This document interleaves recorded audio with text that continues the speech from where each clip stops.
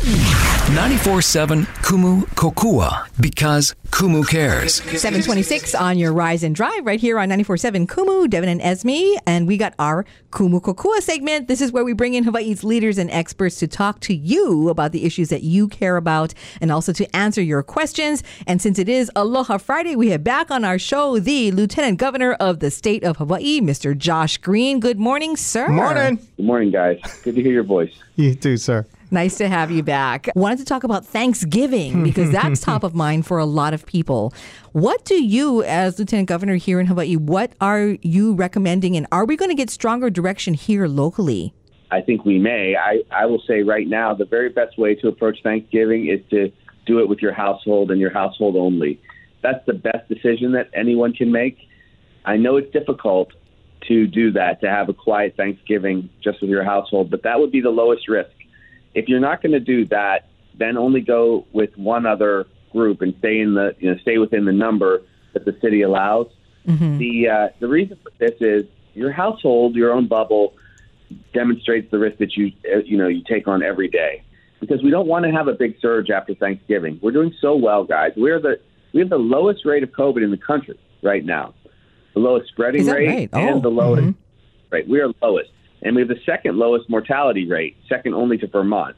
So these are things to be very proud of, but this can get away from us kind of quickly. But the most important thing is it's community spread, which is by a huge margin our largest risk, because that's when we have time together. That's when we have more face-to-face time. That's where the spread of COVID is occurring. It is really not occurring in any large numbers from travel. We wanted to talk with you, Lieutenant Governor, also about, indeed, the Safe Travels program. And here's Hawaii trying to reopen. Is this now the time to keep building up our local tourism in the midst of where we've been reporting about all these major surges on the mainland and worldwide?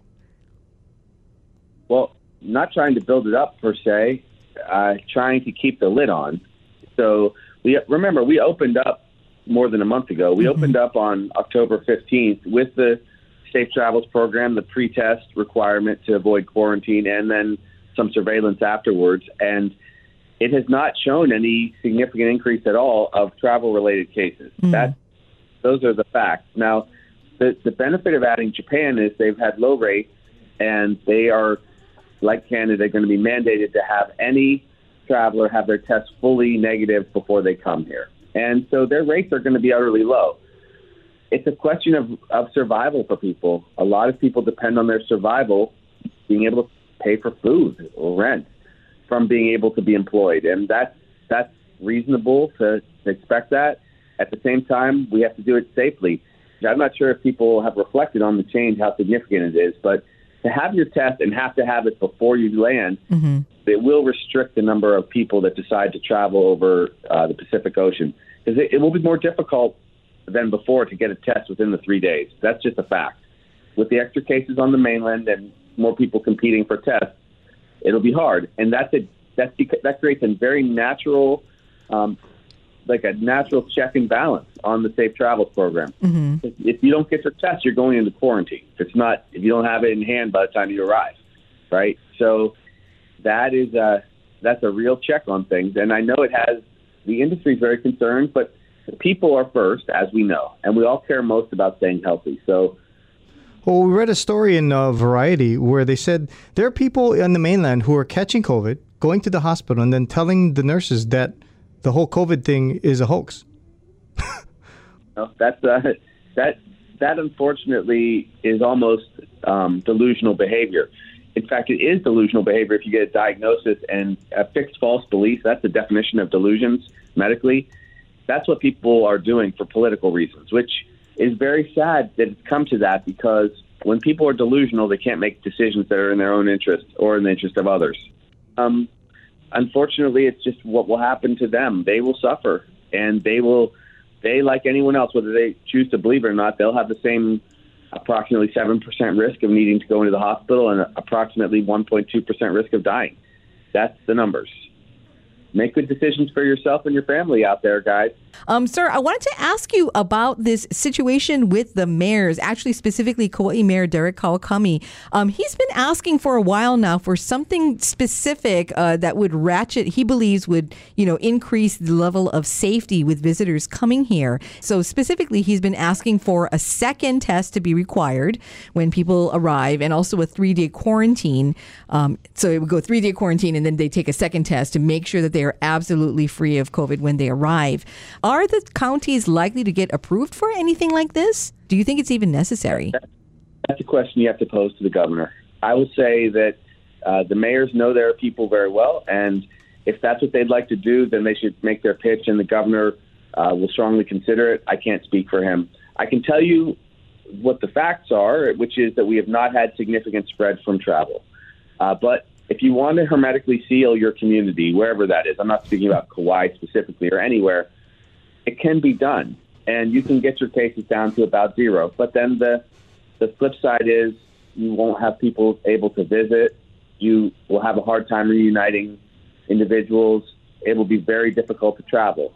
I can tell you I've given people a program, the Safe Travels program, that has worked. It simply has worked. It's worked better than we even had hoped it would work.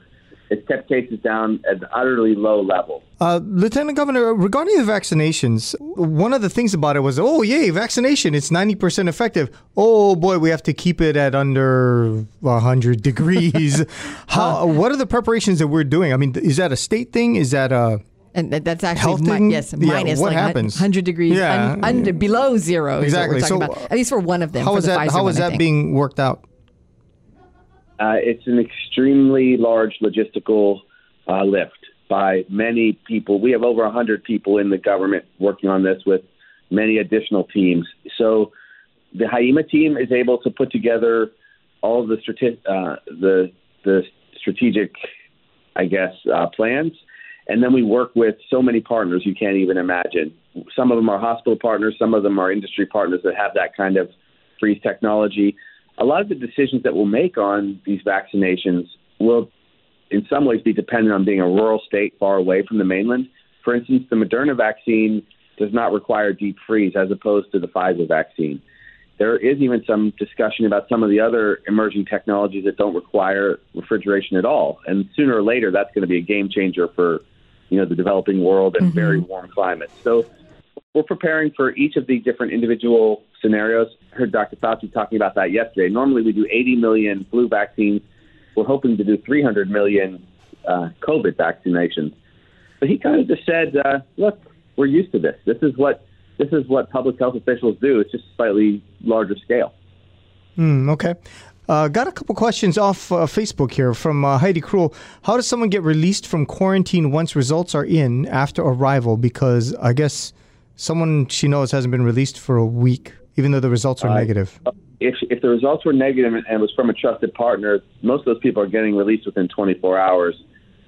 If she happens to be one of the very rare people that has been stuck in that limbo, I've done what I can to help as an individual. But that's what the website is for, the Hawaii COVID-19.com website in the travel section there.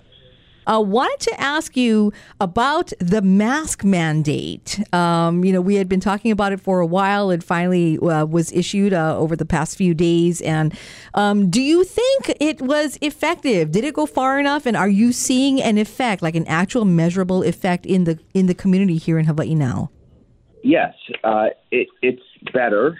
We saw that the numbers for masking did improve somewhat in the last couple days and week. We're now up closer to 85% across most communities. It's been, I can tell you, it's 86% in Hawaii County, which is important, 85% Maui, 83% Honolulu, and Kauai is 76%. The numbers are a little better. We could do more still, and when I say more still, I mean we need to change the fine structure so it's a simple process for the police to give someone a $50 or $100 fine and use that as a deterrent. That would be more valuable.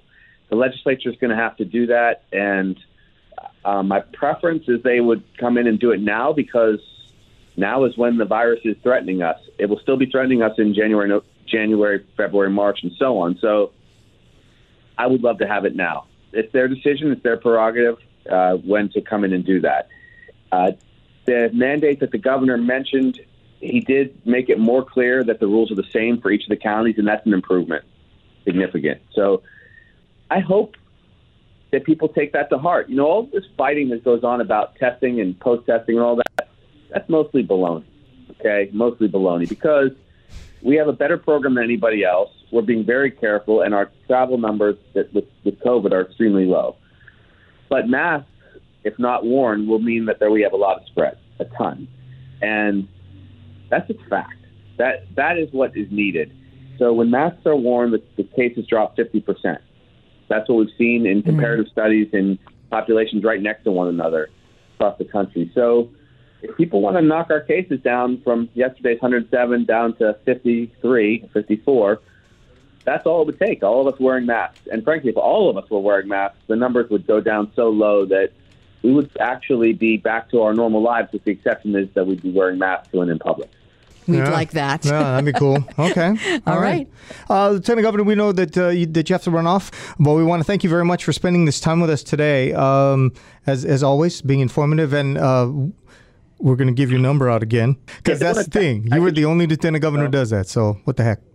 Yeah, I want to help, but just use it for emergencies, guys. It's 937-0991, 937-0991, and I would like to take care of everybody every day, but just in my current job, I can't get to everyone. But I'm pretty good at texting, and I will solve problems one by one as needed. Some people just called me to put me in their phone. I dig it. That's good. So have a safe Thanksgiving, everybody.